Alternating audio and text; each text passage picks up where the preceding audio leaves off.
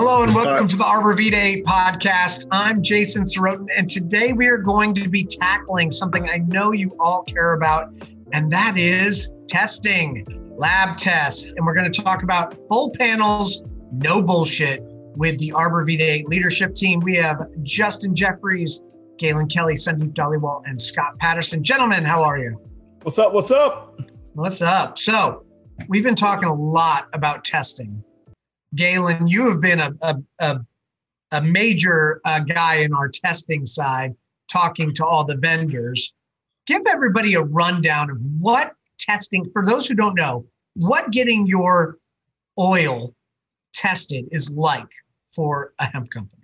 Well, I'd say it not just me. It's a lot of Justin, kind of hunting down good testing labs and stuff.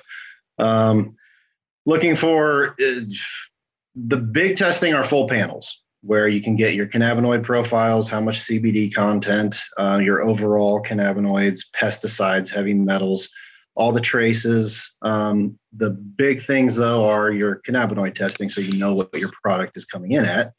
But as we found out, there's a lot of variables with how different labs test different product. Yeah, to say the least. Sometimes we're sending it to 3 different labs and getting 3 different test results. So it's the same product of the same batch material being pulled out, homogenized at the same time. I don't think we're alone in that, though, guys. No, we're not. But it creates an interesting problem. And then how do you choose? And so what we did was we went out on the hunt for what we thought was some good providers, and we found a couple that are working pretty well. The newest one on our list is New Bloom. Is that correct, Galen? That is correct. And New Bloom's they're a large respected lab, and that's one of the reasons that we went to them, right? Yes, and that Justin found them. I believe they're in North Carolina. No, they're in Tennessee. They're in Tennessee. Tell me about what you were looking for, Justin, when you're trying to find a good testing partner. Honestly, we actually I didn't seek them out. We found them at the Alabama, Austin Chandler from Alabama Hemp LLC had put on a show in Montgomery, and I spoke at it, and they happened to be there as a vendor. So we got to know Jeff a little bit. We were using another group out of North Carolina, who's also a great lab. And Jeff is, I believe it's DEA compliant or DEA certified. He's also a licensed, lab for, many other surrounding states. That's actually a really good attribute to have, that those states, he's certified to actually do that testing. But he does, he's very easy to communicate with. He's got like a 24-hour turnaround time. I actually would like to have him on this podcast. I know. But, we also work with some other labs who do a good job for us. And I think it's important to Galen's point earlier, it's important that we, as a large processor and as somebody that moves a lot of oil, not just to manufacturers of consumer goods, but also to hopefully eventually pharmaceutical manufacturers as well, and beyond that, that we do the due diligence ourselves to seek out the best lab to work with, and also have multiple labs test the same product from time to time, just to give ourselves a good control to base off of. You got to do that. Yeah. What are the things that people are mostly, Galen mentioned some of them that people are doing tests, but is there different kinds, like he was saying, full panel, just cannabinoids? What are the different kinds of tests one can order? And then why do we think that if you're not doing a full panel, that it's bullshit? The full panel no bullshit came from we as processors, we take in a lot of biomass, right? And the biomass game is kind of funny, right? Because some of this biomass has been around for a couple of years. Biomass, we don't have any way to regulate because we're not fully vertically, we're not vertical completely. So we're not actually growing our material. We're partnering with farmers, and I love that business model. But we don't have control of how they grew their material or what they use or what they planted prior to planting their hemp. Plant is like a absolute sponge, and not only replenishes the soil, but it also extracts from the soil. I was talking to totally go off on a tangent, talking to somebody this past week about using cannabis and hemp in brownfields for remediation. And this is happening, like it's being approved right now for remediation of certain types of contaminated areas. That means that they're going to go in there and plant hemp for the sole purpose of removing toxins from the soil. Correct. And that's Scott and I were talking about this the other day, Scott. You were mentioning that farmers are using it as a flip tool, right? Well, what it is the plant itself actually does not strip the nutrient density out of the soil. It actually enhances the soil. It also naturally aerates it as well. So you don't have to turn fields like you do with other crops where you have to rotate in other things that help replenish the soil. The hemp doesn't actually pull that nutrients out, so you can continue to grow hemp year to year to year out of the same field and not degrade the soil. Man, I mean, every day I learn more and more about the plant. I'm just like, holy cow, how is it even possible? But going back to it, circle back around. Sorry for the tangent. We're requiring full panels on the biomass, not only for a cornerstone of our production, because that's what we are putting through our system. Therefore, we produce crude that gets a full panel. So therefore, we have a full panel on the biomass, full panel on the crude. And then if it goes to distillate, full panel on the distillate, and then isolate, you would have a full panel on isolate as well. We're urging. It started out because we started seeing some between us and a couple other of our processing partners throughout the U.S. We're seeing some pesticides pop up on some of the material. And I don't know if it's because we're getting to the end of certain years' materials or if we're kind of just working through it and it's naturally just popping up. But we are seeing some pesticides. We're seeing a little bit of heavy metals too.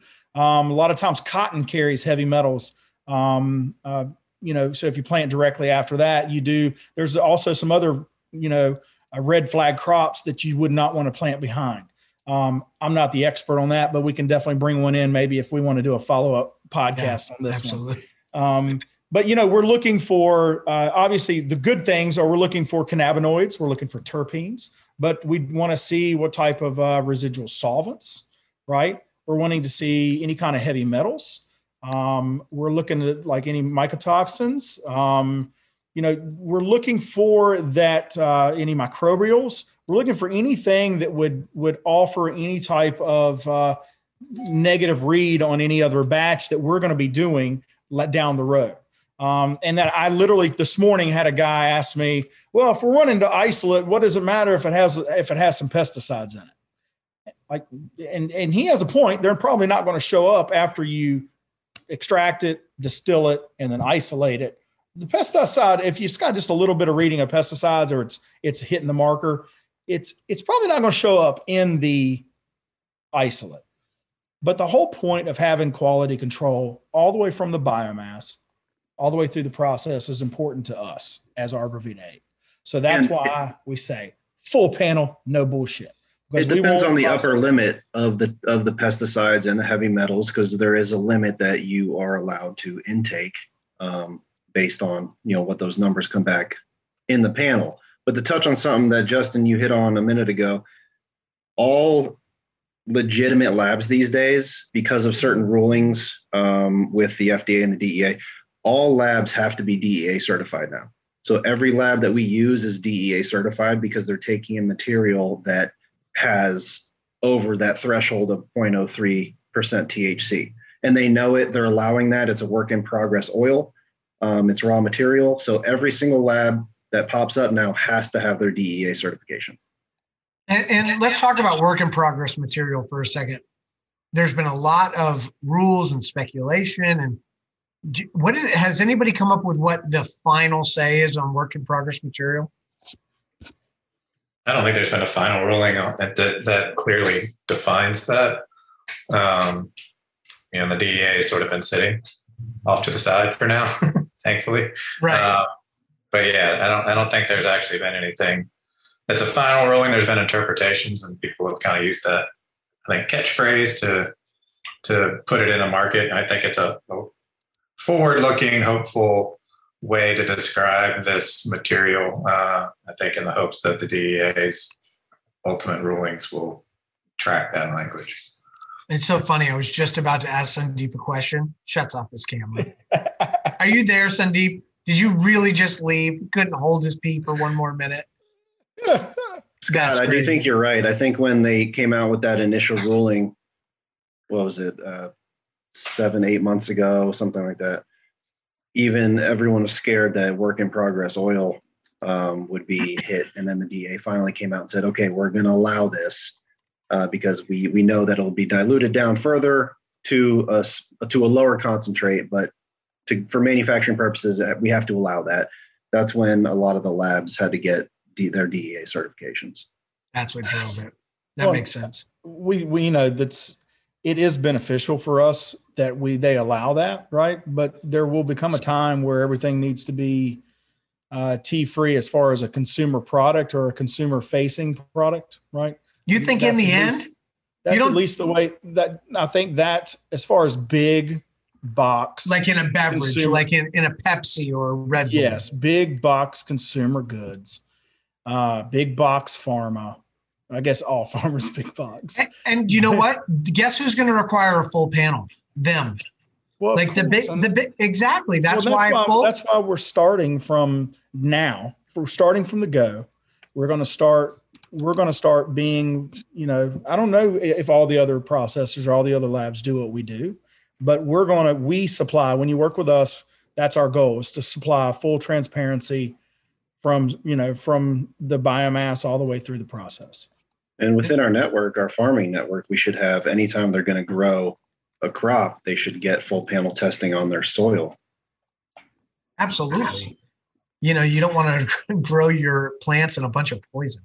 Huge waste of money. A lot of people will just do pH testing because obviously that's important too, but full panel testing on your soil to see what your crop is going to soak up is very important. Well, I was going to ask Sandeep this, but I always get amazed when people cheap out sometimes and don't want to get something. So I'm curious, what is the cost difference between a regular, just a normal cannabinoid panel and a full panel? A regular cannabinoid test, terpene test is going to cost you anywhere from like $80 to $150. Full panel is going to cost you anywhere from $450 to $750, depending on the lab and how much business you do with them. So it is a large expense, but you got to think, if you're setting on 100,000 pounds of biomass, it's well worth it, right? To spend that money to at least have it, have that product tested and proven that it's viable. Us as processors, we test cannabinoids and do that through the batch run, and then once we have a batch run finished, we do an average. We take an average sample, which means we pull from several containers and then do a full panel on that, because that would be the batch full panel. Justin, take us through this test we've been doing internally that someone taught you called the freezer test. What's that all about? Why is it done? The freezer test is just you're using methane. It's like a 10-to-1 methane to solution or methane to product. Shake it up, throw it in the freezer for 24 hours. Really don't even need that long. And what it does is it separates the fats and the waxes, which is what. So a lot of times it's really what the guys that are crashing into isolate are looking for, because unwinterized crude is going to carry. That's what winterization does. It cleans out all of the garbage. So you're initially left with winterized crude. You're left with a clean crude product with a low count of wax and lipids and such. The guys crash into isolate. It jams up their systems. Just runs. It's just not as efficient. So that's what they're all looking for. So a lot of guys that we sell to, they like to see that test, and really just we take a picture of it and send it to them, or we send it to them and they do it themselves. Sandeep, did you know that you left when I had my questions for you, and then you came back when I was done? That was convenient. Perfect Well, timing. what's your question? I'd like to answer them now. I thought you were going to change your shirt. Was your question, what do I care about when it comes to testing? Cost.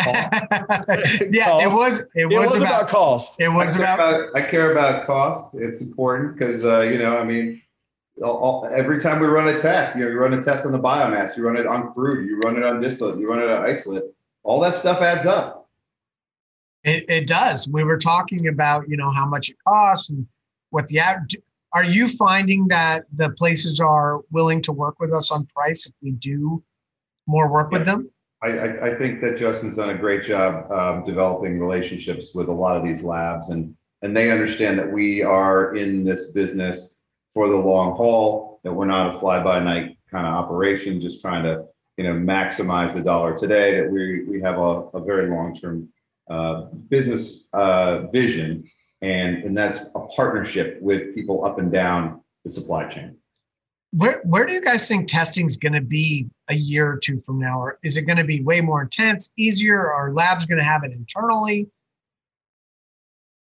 I think a lot of labs manufacturers will have it internally, as maybe not the normal chromatography route, but something a little easier to do financially. But I think, technology will come out where maybe testing for cannabinoids at least is being done as you're making your product. Man, that would be awesome. That would be so great. We can do that now. It's just not cost. The cost is prohibitive at the moment. I want to weigh in on that question. I think that testing will continue to be. We should be able to. I mean, we'll eventually look at doing some testing in house as far as cannabinoids, just to be able to kind of manage our process for QC. But I think that we will continue to see,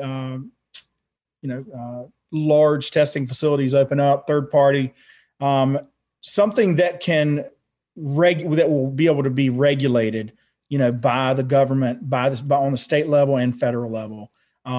As everything becomes more regulated, everything becomes more controlled, more trackable.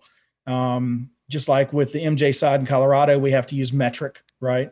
All of the test results are linked directly to our testing facilities, and all of them upload right into metric. So everything will be tracked. Everything will be more. We've even talked about Alabama. We talked to the state of Alabama about doing this on a state level, about tracking from all the way from seed, right? So literally, you could pull up a COA on a certain genetic on a state website, right? And I think that eventually we will go that way as the industry progresses, as regulation sets in, as rules are made. Right now it's just loosey-goosey. And again, this is a whole other podcast, but right now it's loosey-goosey. We don't have, there's just we're just so free for all. We're just like doing the best that we can and trying to implement. Like I love that what we're doing, and I love that we are trying to implement some processes, some quality control, put in someplace, operations and a way to do business to where that it does show that we care about the process and about the product that we're putting out, and that it's good and trackable. And, we can, even on our products, we have the UPC code tracks all the way back to the COA from the product that was put in the bottle. Right. And that's why and just to that point, I think that's why third-party testing is always going to be important. Mm-hmm. Even if we can do some in-house, I think the end consumer should have the confidence in knowing that a third party, a trusted, government-approved provider signed off on, hey, this is exactly what you're getting, X number of CBD per milligram, X number of total cannabinoids. They should have that assurance from somebody other than the five of us. It's cute. It's cute that you think people trust the government. That's really cool. They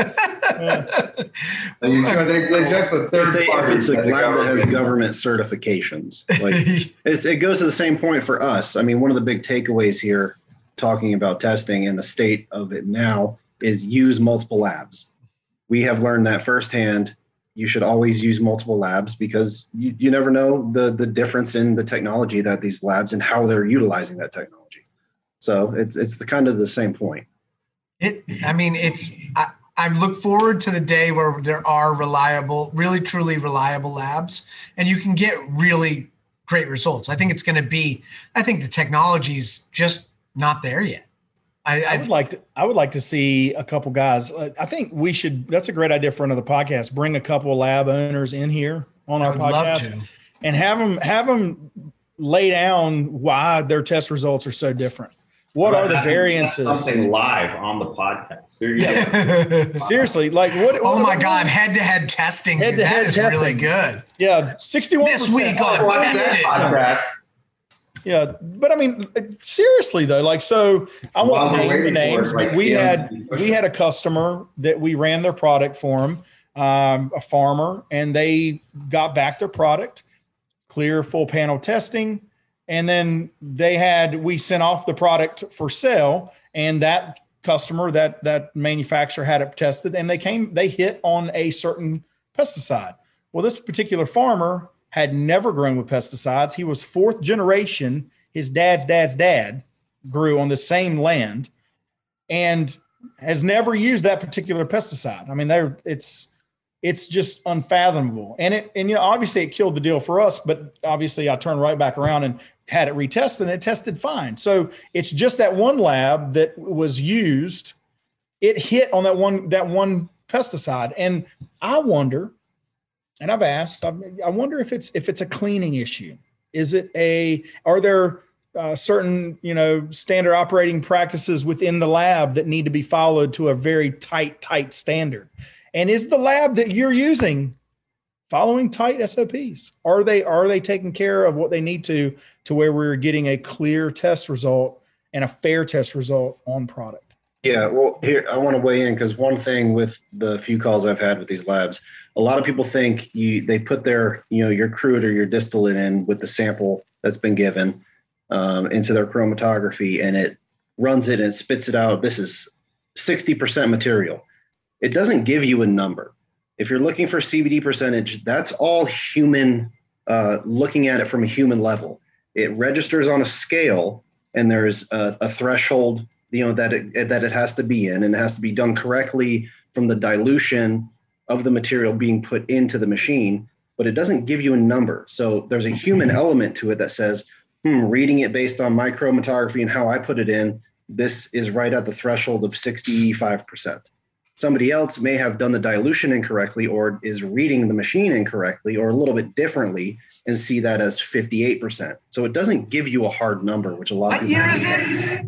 I'm sorry. What year is it? Why don't we? What we had that thing, the Purple Pro. You aim it at some biomass and it tells you what's in it. They don't have that for oil. Like that's amazing. That's That works.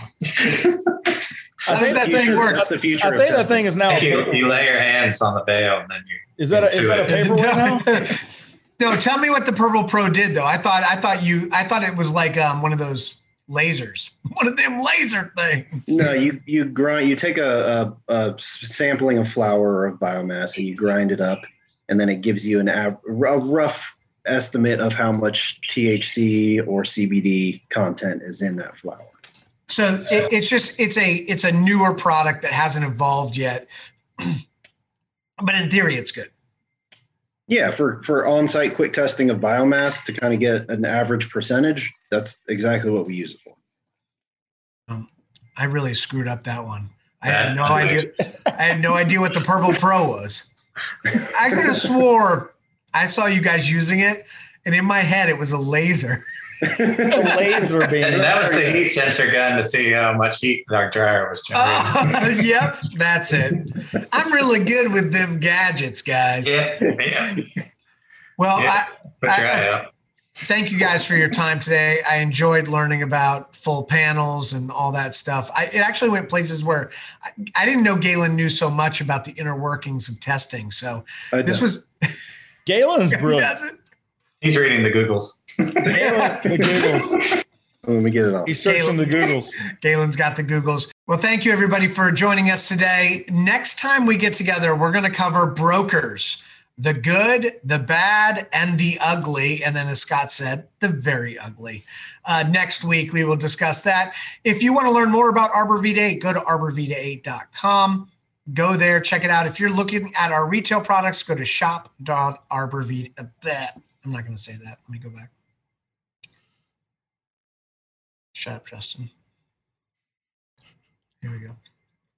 I'm swallowing sunflower seeds.